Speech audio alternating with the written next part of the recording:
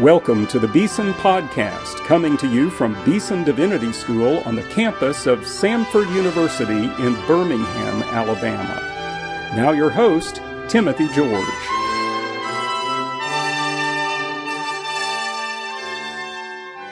Well, it's time for another Beeson Podcast that features a classic sermon, this one by the great Dr. Martin Luther King, Jr.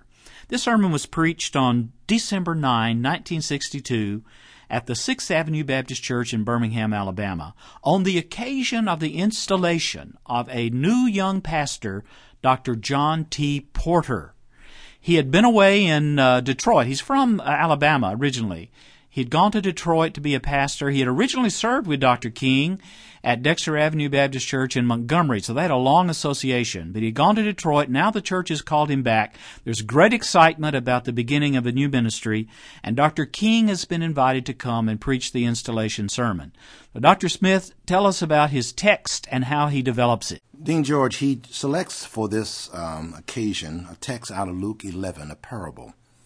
And it's the parable of a man who was awakened at midnight because his neighbor had a friend who unexpectedly visited him and wanted to borrow loaves of bread to provide hospitality for his friend. This is a special occasion. It is the installation of John T. Porter, and he preaches this sermon from the thought or the title, A Knock at Midnight.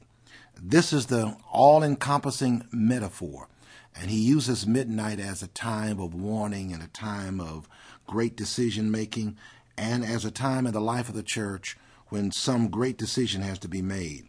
He really is dealing with the role of the minister in grappling with societal ills. So he'll take this metaphor of midnight and say it's midnight in three orders. The social order, and he'll deal with what's going on in society internationally, nationally, and locally. It's midnight in the psychological order, what's taking place there. And then finally, it's midnight in the moral/ethical order, and that the church needs to be aware of that.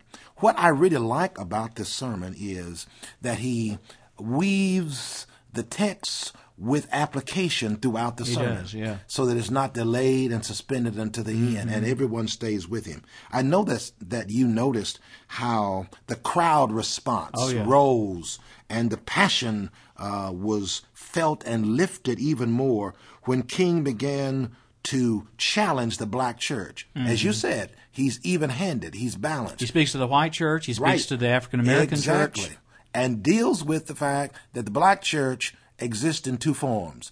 Those churches that freeze up and are cold in their worship, and those churches who burn up, who are hot in their worship, but are unyielding when it comes to any kind of ministry outside of those four walls. I like how he slices off pieces from this parable and injects it, actually, into the atmosphere of what's going on in the African-American community. He says, in dealing with this idea of bread, that the neighbor knocked on the door for bread, that people are going to be coming to the church looking for bread, and the bread has to be kept fresh.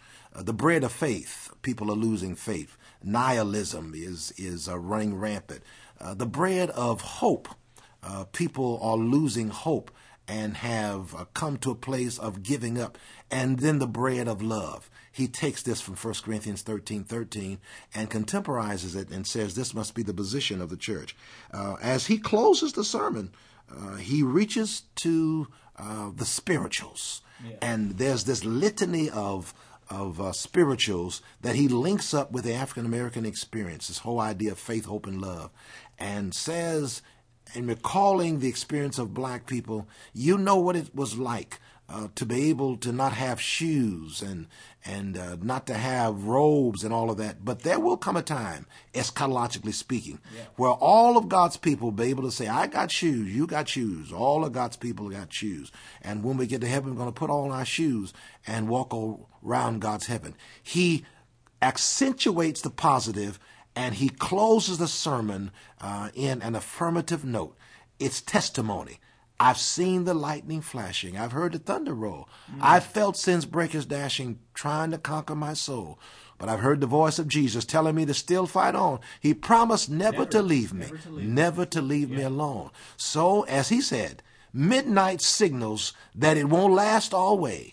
It's night now, but the morning is coming. Now keep in mind that this sermon was preached in December 1962. That's right. On the eve of that momentous year, 1963, that witnessed not only the March on Washington, but also the bombing of 16th Street Baptist Church right here in Birmingham. Exactly. There's a lot of tension in the air when this is beginning to unfold, not only in the life of this church and the culture, but all around. And Dr. King speaks into that tremendous moment, historic moment, in the words of Jesus from Luke 11.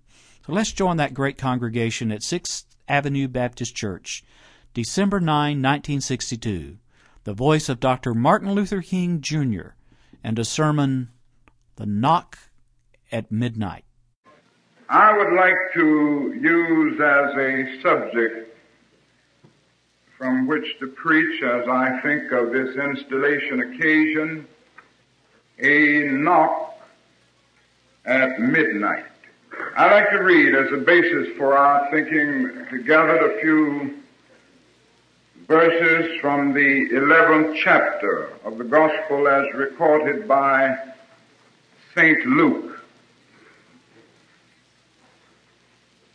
And he said unto them,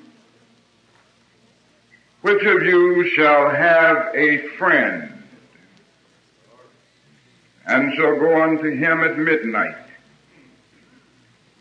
and say unto him, Friend, lend me 3 loaves.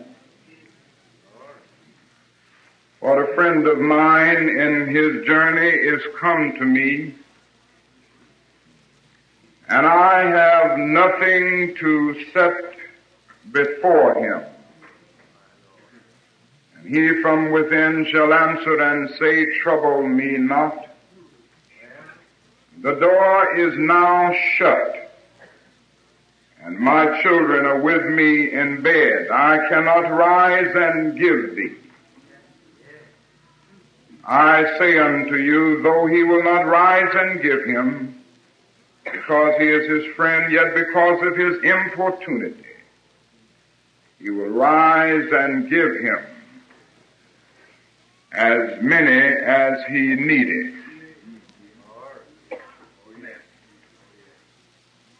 Now this is a parable dealing with the power of persistent prayer. But there is much in it that we can use as a basis for analyzing many of the problems of the world today, and the role of the minister and the church in grappling with these problems.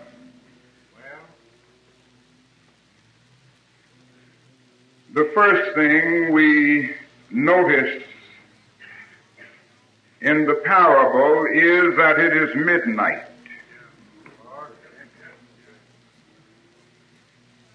It is also midnight in our world today. We are experiencing a darkness so deep that we hardly know which way to turn. It is midnight. It is midnight in the international order. Or to put it another way, it is midnight in the social order.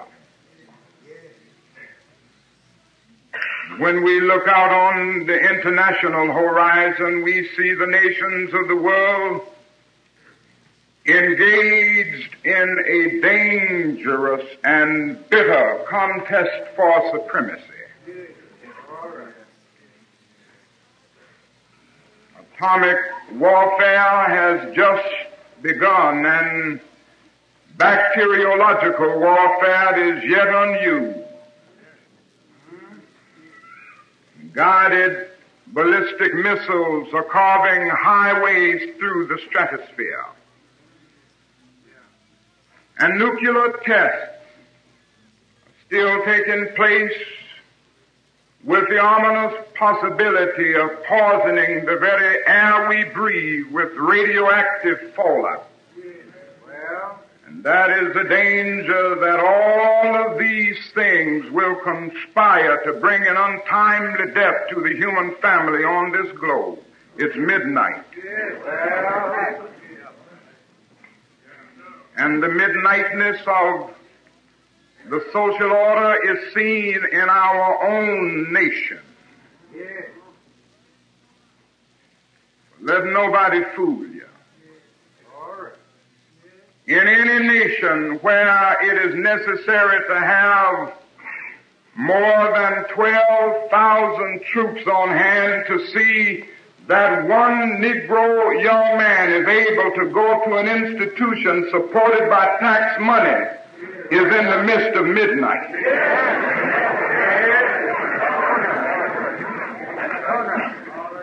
It is one of the strange ironies of history that in a nation founded on the principle that all men are created equal, men are still arguing over whether the color of a man's skin determines the content of his character. It's midnight.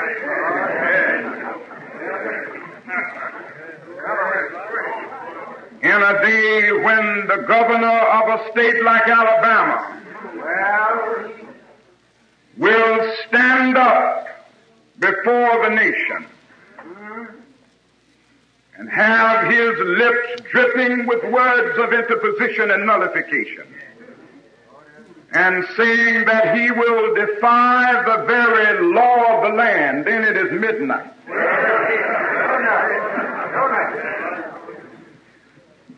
When men will burn down houses, it's a dark night. But when they will burn down the house of God, it is a dark midnight. And everywhere we turn, we find ourselves wandering through a dark and desolate midnight. It is midnight in the social order. But not only is it midnight in man's collective life, not only is it midnight out there, but it is midnight in here. Men and women by the thousands and millions are harrowed by day and haunted by night with paralyzing fears. And clouds of anxiety are floating in so many of our mental skies. People are more frustrated and worried and bewildered today than in any period of human history. The psychopathic wards of our hospitals are filled today. The most popular books in psychology are books with titles Man Against Himself, The Neurotic Personality of Our Time, Modern Man in Search of a Soul. The bestsellers in religion are books like Peace of Mind, Peace of Soul. And the popular preachers are those who can preach soothing little sermons on how to relax and how to be happy. And so often we've retranslated the gospel to read, Go ye into all the world and keep your blood pressure down, and lo, I will make you a well-adjusted personality.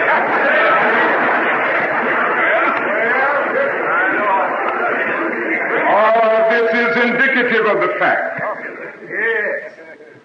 that it is midnight in the psychological order. But not only that, it is midnight in the social order. In the moral order. Midnight is a time when all colors lose their distinctiveness. And everything becomes merely a dirty shade of gray.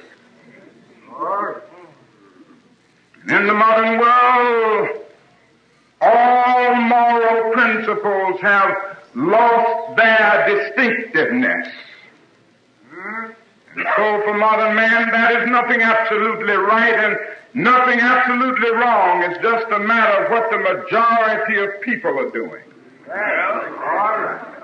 Everybody is doing it, so it must be all right. This is the idea that pervades our nation and our world. Nothing absolutely right and nothing absolutely wrong. To put it in sociological lingo, morality becomes a matter of group consensus. And the mores are the right ways.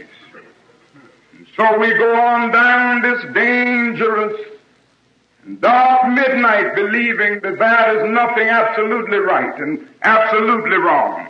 It's just a matter of what the vast majority of people are engaging in.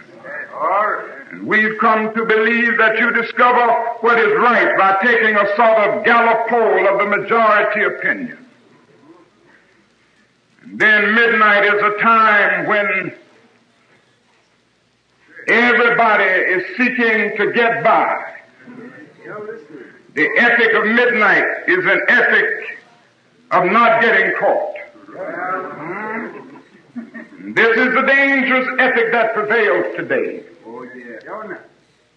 The idea of getting by, and so nobody is too concerned about obeying the Ten Commandments. They are not important at midnight. Everybody is concerned about obeying the 11th commandment, thou shalt not get caught. So according to the ethic of midnight, it's all right to lie, but just lie with a bit of finesse. It's all right to exploit, but be a dignified exploiter.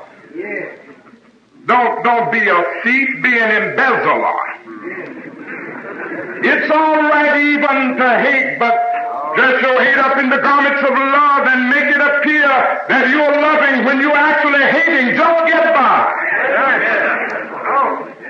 This is the tragedy of this dark midnight.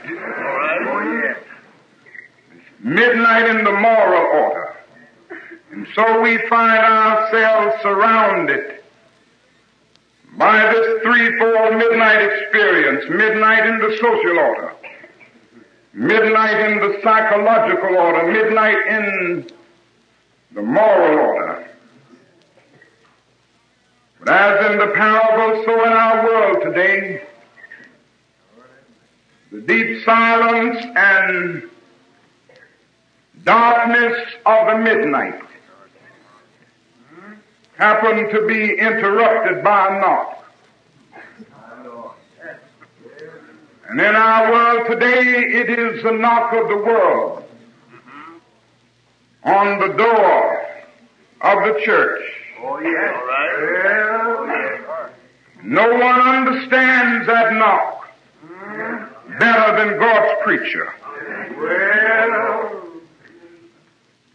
If anybody in this church understands the knock, it is Reverend Porter. The world is knocking on the door of the church. Today you have in America more than 100 million people, a little more than 100 million people, with their names on the rolls of some church or synagogue. Now, back in 1929, there were only 50 million. This is an increase of about 100%. And within that same time, the population has only increased 31%. It reveals that even though there are still a number of people outside of the doors of the church, that they are still knocking. Even in a country like Russia, whose official policy is atheistic, they tell us that the churches are bulging over on Sunday morning. And the government is getting a little disturbed about it. But it does reveal to us that men are still living with the idea that the church has an answer to their individual and collective problems. And they are knocking. In the parable, that man wanted 3 loaves of bread. And in our world today, those who are knocking are in quest for 3 loaves. They are longing for the bread of faith. Living in a day of colossal disappointments, with one towering frustration piled upon another. Men have lost faith in themselves, faith in their neighbors, and faith in God. And in the midst of this, they are crying out for the bread of faith. And then they are seeking the bread of hope. But in the modern world, the light of hope has gone out to a great extent. And millions of people are roaming wearily in the dark chambers of pessimism. And so many have come to believe that life has no meaning. Young men and old men unconsciously find themselves crying out with the philosopher Schopenhauer. Life is an endless pain with a painful end. Life is a tragic comedy played over and over again with merely slight changes in costume or scenery.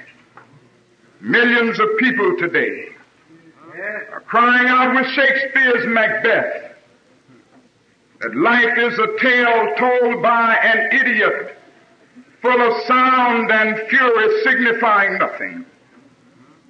Millions of people today are crying out with Paul Laurence Dunbar. A crust of bread and a corner to sleep in. A minute to smile and an hour to weep in. A pint of joy to a peck of trouble, and never to laugh that the moans come double, and that is life. And in the midst of this agonizing midnight, men are crying for the bread of hope. And then they are crying for the bread of love. Everybody wants this love. So many things are happening in the world today to make people feel that they are nobody. To make them feel that they do not count.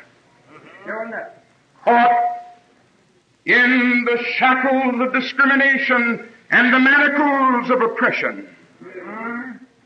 So many people feel that they are things rather than persons. Covered up in big cities and mass populations. Caught in the modern tendency of depersonalization, so to speak. So many people feel that they are little more than numbers. This is the drift of life. The little baby is born in the world, his mother is maternity case number 504. And as soon as he is fingerprinted and footprinted, he becomes number 1008. Then he begins to grow up and finally gets a job in a factory. And soon discovers that he's number 1219. Pretty soon he's called to the army. He discovers there that he's number 706 in regiment 503. He may make a mistake in life and finds himself in a prison, and he becomes number 1824 in cell B. Then comes the day when he comes to the end of life, and he has his funeral in a modern situation. And so it's in Parlor 206. Preacher number 14 giving the eulogy. Choir director number 10 taking care of the music. Flowers number 102, decoration class B. And so he goes through the whole of his life, caught in the shackles of numbers, feeling that he's merely a card in an index. And in the midst of all of this, he cries out saying, I want to be loved. I want to feel that I'm somebody. I want to feel that I'm more than a number or an index card. In the midst of midnight, modern man cries out for bread. The bread of faith, the bread of hope. The bread of love. Come, if you will, back to that parable with me. What's that man as he knocks on the door? My Lord. Well, my Lord. See him standing there, knocking. Oh, yes. And then within you hear a real, terrible, disappointing retort. I'm asleep. Tired. My children are in bed. Don't disturb me now. Don't bother me now.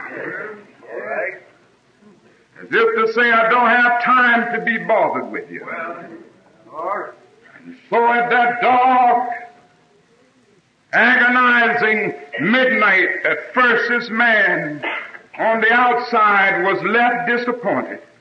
Well, I must say to you this afternoon, oh, yes. this has so often been true of the church. Men have knocked on the door. Yes, sir. And so often they've been left disappointed. Yes, sir. Look over to South Africa today. There you will find more than 12 million black men and black women segregated on 2% of their own land. And see Chief Lutuli as he knocks on the door of the Dutch Reformed Protestant Church. And what is the answer? Get away from here. We'll be busy in the comfortable isolation of our stained glass windows. Get away from here. Well, oh, yes. We know that segregation is a part of the will of God. God was the first segregationist. This is the answer. So Chief Lutuli and 12 million black men and women have been left standing outside, wanting the bread of social justice. They've been left disappointed. Look in America today. And think about the fact that this morning at 11 o'clock millions of Christians stood to sing in Christ there is no east or west. When the millions of Christians stood to sing that, they stood in the most segregated hour of Christian America. And the most segregated school of the week was the Sunday school. Well, think about it. Millions of dollars a year going over to Africa for the missionary endeavor, a great thing to do. The Southern Baptist Convention gives as much for missions as any convention you want to see. That's a wonderful thing. But if one of those Africans that those missionary funds go to help would come to the United States and visit the church that sent the funds, he would be kicked out of that church. And you know I can hear God speaking. Seems that I can hear him saying, get out of my face. I don't hear all of your melodious anthems. I don't hear the cosmic outpouring of your beautiful hymn. Get out of my face, your hands are full of blood. I can hear him saying through Amos, I'm not merely concerned about your long prayer. I'm not merely concerned about your eloquent sermons, but let justice roll down like waters and righteousness like a mighty stream. I can hear him saying through Micah, I'm not concerned about the fact that you're building a lot of billion-dollar churches. I'm not concerned about the broad and impressive expanse of your religious education building. The thing that I'm concerned about is that you will do justly, you will love mercy, and you will walk humbly with God. That's what I'm concerned about. This is what God is saying even to the Southern Baptist Convention and every white church in the United States of America. He's saying, you've left my children disappointed at midnight. You have been slumbering and sleeping in a chamber of pious irrelevancy. And now, if your gospel is going to have meaning, you're going to have to open the doors of your churches, your hospitals, your church-related schools, and make it clear that out of one blood God made all men and dwell upon the face of the earth. This is what he's saying. Now, I don't want you to accuse me of being chauvinistic and I don't want you to accuse me of just getting on to white Christians. The Negro church has often left men disappointed at midnight. You see, there are two types of Negro churches that have left men disappointed at midnight. All right. One freezes up and the other one burns up.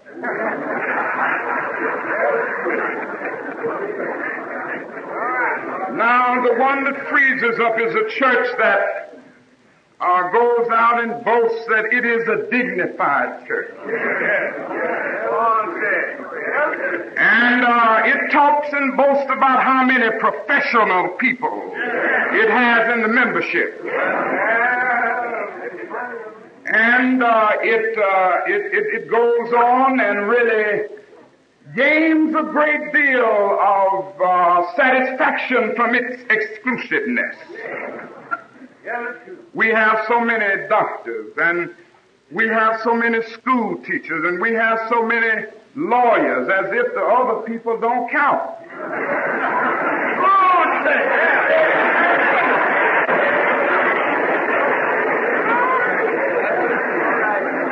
Now, the danger of this church is that it becomes cold. The worship service is dull. The preacher preaches nice little essays on current events. And the choir sings nice little songs that they don't get in too much. And if one Sunday they decide to sing a Negro spiritual, the members bow down in shame because this reminds them of something they don't want to think about. It's not in line with their class consciousness.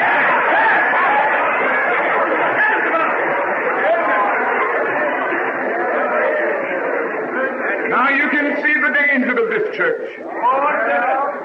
It ends up little more than a social club with a thin veneer of religiosity. Fails to see the great power and meaning of the gospel. Loses the power of the whosoever will, let him come doctrine.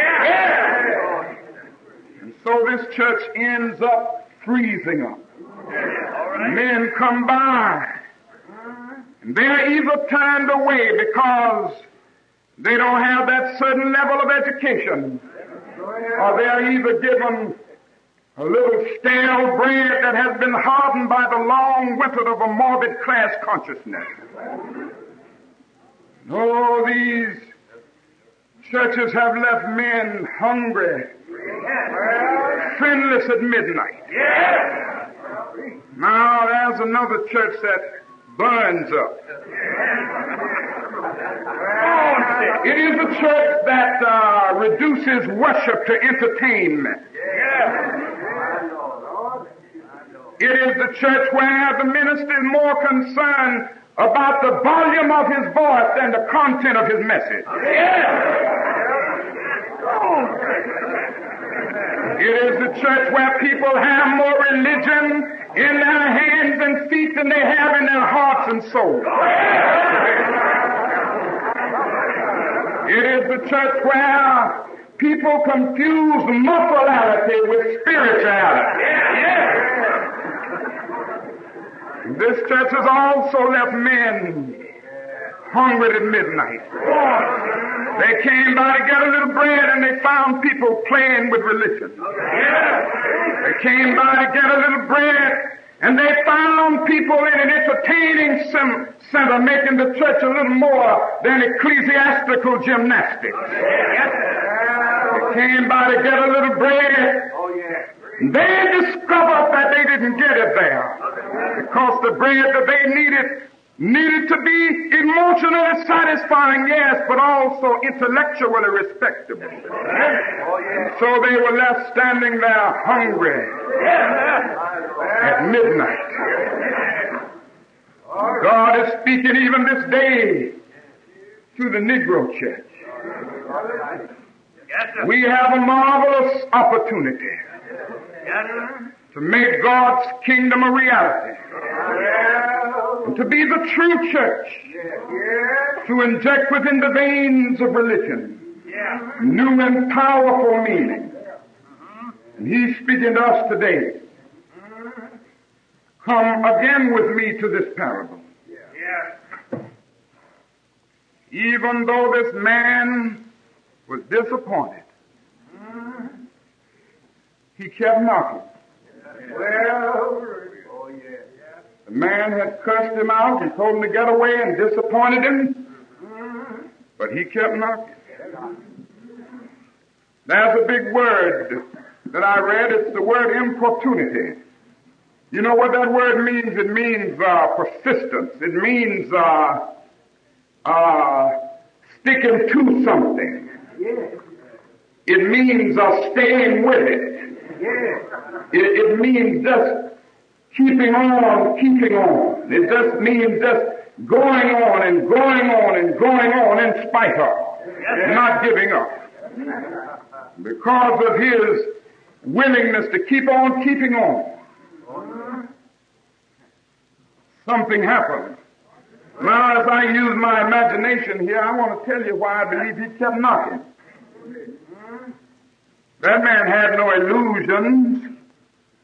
He was not there having a good time at midnight. Midnight is a time when men are in desperate. Somebody's coming by here. Perplexed by the uncertainties of life. Agonizing because of the contradictions of history. They're going to want the bread of hope. Yes, sir. You must keep your bread fresh enough so that you will be able to imbue them with the conviction that God has not left this world alone, that He is still working through history for the salvation of His children. Somebody will come by here. It may be some young person who has committed some great sin. They will come with a great sense of guilt, trying to find the bread of forgiveness. They tried the nightclub and they couldn't find a way out there. They turned to excessive drink and they couldn't find it there. They discovered that the more they tried to drown the guilt feeling, the more they engaged in the guilt-evoking act. So in the midst of their agony, they will run to the church of God. You've got to be able to give them that something that will turn them to Christ. The Christ who can provide the bread of forgiveness. The Christ who can change. The Christ who can change a Simon of sand to a Peter of rock. The Christ who can change a persecuting Saul to an apostle Paul. The Christ who can change a lust-fested Augustine into a Saint Augustine. They will come wanting that. Then there will be some persons who've been through the morning of childhood. They moved on through the noon of adulthood, and now they're coming toward the evening of life. And death is not too far from them. And they're caught up in the fear of death. And they're going to run by here, wanting a little bread to tide them over the chilly Jordan. Somehow your bread must be fresh enough. Let them know that death is not a blind alley that leads the human race into a state of nothingness, but an open door that leads men into life eternal. Your bread must be fresh enough. Let them know that this earthly life is merely an embryonic prelude to a new awakening. Your bread must be fresh enough. Let men know that death is not a period which ends this great sentence of life, but a comma that punctuates it to more loftier significance. You must be able to give them the bread of hope and the bread of faith. Keep the bread fresh. And finally, this man just really wanted enough bread to tide him over until the dawn. His cry for the little bread was really a cry for the dawn. He knew that midnight was not here to stay. He realized that midnight was merely a temporary phenomenon in the universe. Probably he had read that magnificent passage in the Psalm. Weeping may tarry for the night, the joy cometh in the morning. If you go back to the Hebrew word tarry, it really means to dwell for a night as a lodger. Weeping may dwell as a lodger with you for a night, but joy cometh in the morning. Our Negro foreparents, our slave foreparents rather, realize this. They knew about midnight. They didn't have anything to look forward to but long drawn out rolls of cotton, sizzling and sweltering heat, the rawhide whip of the overseer. They were taken away from their homes, taken away from their backgrounds, taken away from their heritage, taken away from their language. Often children were taken from their parents. So many of the women were forced to satisfy the biological urges of the old mean boss. And as soon as the children were born, they would be snatched from their hands like a hungry dog snatches a bone from a human hand. They knew about midnight. And so when they thought about midnight, they would sing, "Nobody knows the trouble I see." They knew about it. But then before they could get through singing that, they knew that morning would come. And so they would start out singing something else. I'm so glad the trouble don't last always.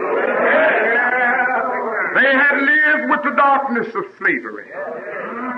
They had experienced its shackles and its chains. But they knew about God, and they knew morning would come. And so they could look out and begin to say, by and by, I'm going to lay down my heavy load. Know my robe's going to fit me well, because I tried it on at the gates of hell. They would get up at midnight. It's a terrible midnight when you have to walk down a long road in bare feet. No shoes on your feet, and you're just walking down rows endlessly. Day after day, and evening after evening, getting up when you can't see and getting off for work when you can't see. Day after day, they went shoeless, without shoes, as they marched up those rows of cotton. It was midnight then. But then something told them morning would come. And they started singing, I got shoes. You got shoes. All of God's children got shoes. When I get to heaven, I'm going to put on my shoes. I'm just going to walk all over God's heaven. I got a robe. You got a robe. All of God's children got a robe. When I get to heaven, I'm going to put on my robe. I'm going to shout all over God's heaven. This tells us, my friends, that midnight is not here to stay. That dawn will come. That morning will come. I want to close by mentioning an experience that came to me. Thousands of people working together in a community not far from here. An experience which revealed to me that sometimes the most starless night may be just that darkest moment, just before the dawn of some great fulfillment. For more than 11 months, we had worked together in Montgomery, Alabama to try to integrate the buses. You know the story. Then the mayor of the city came out saying, we are tired of this mess. We are tired of this boycott and this carpool. And we're going to get rid of it. We're going into court to seek an injunction on the basis of the fact that this carpool is a public nuisance. Now, you remember the carpool was the way we got people around the city. When I read that the mayor was going to do this, I knew that he would win that easily in an Alabama court. And then came that day that I got my subpoena to be in court. It was on a Monday, and we were to go on trial that Tuesday. And all day long I was bewildered and frustrated. I said, how in the world can I face these people in the mass meeting tonight? For all of these months we've been struggling. For all of these months we stayed together and stayed off the buses. And now they will begin to think that we've led them down a blind alley. Oh, you can never know the frustrating moments that come when you find yourself in leadership position. Moments when you find yourself wondering whether you're going forward or backward. Moments when you begin to wonder whether the very people that you're seeking to lead out are sympathetic and concerned about what you are trying to do for yourself and them. And I can remember that day all day long I said it seemed now all of our struggle has been in vain. It seemed that we are going to end up here losing out without any kind of victory. But then I finally got up enough courage to go to that mass meeting at the Bethel Baptist Church that night. And I made my speech that night, and I hardly knew what to say, but I said to the people, I must honestly say and admit to you that our carpool would probably be enjoyed. I don't want to mislead you. But we've had a faith that has led us on for all of these months. We've had a faith in God, and He has led us through. And I believe that even in this, He's going to make a way for us out of no way. I don't know what it will be. I don't know what will happen. But I believe this, and I go on with this faith, and I call upon you to have this faith. Even after I said these words, I could still see that the people were kind of down and out. Cool breezes of pessimism were blowing all around that audience. We went home that night, and it was a dark night. Darker than 1,000 midnights. We got up that Tuesday morning. Ralph Abernathy, the SSA, and E.D. Nixon came by the house, and we started our trek for the courthouse. We got there in Judge Carter's court, and they started arguing the case. Our lawyers argued brilliantly.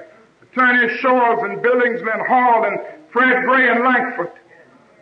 That our carpool was a voluntary pool and not any corporation making a profit. It was non-profit. But even in spite of this, I saw that Judge Carter was leaning toward the position of the city. But then the clock started moving around toward noon. And I saw Mayor Gale get up and move back in a back room.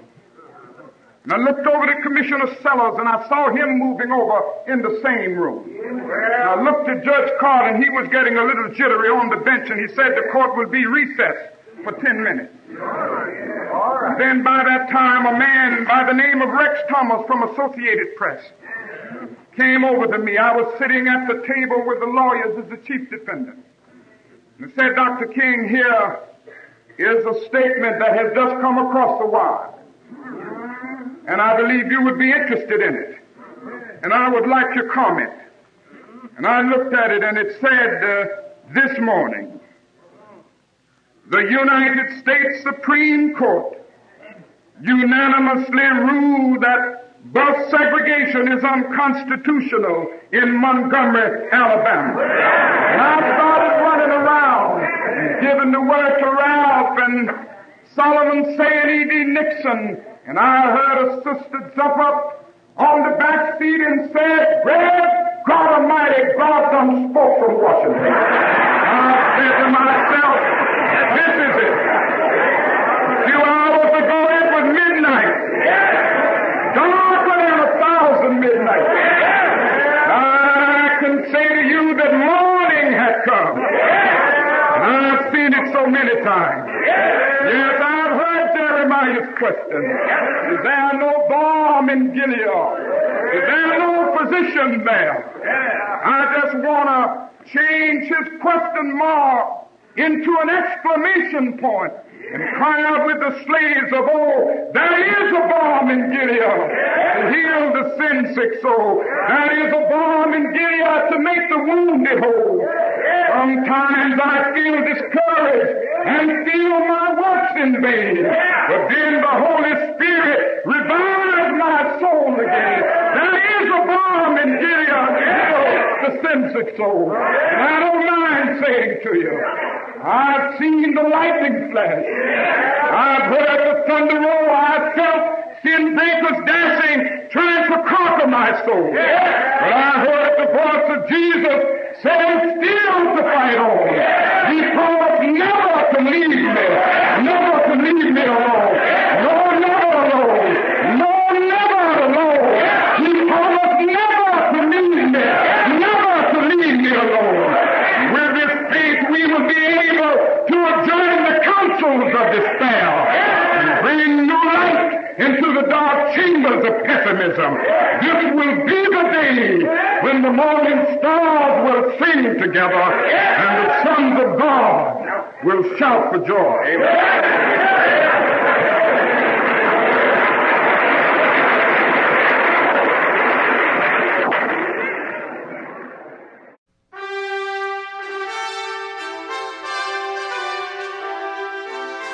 You've been listening to the Beeson Podcast with host Timothy George. You can subscribe to the Beeson Podcast at our website, BeesonDivinity.com. Beeson Divinity School is an interdenominational evangelical divinity school training men and women in the service of Jesus Christ. We pray that this podcast will aid and encourage your work, and we hope you will listen to each upcoming edition of the Beeson Podcast.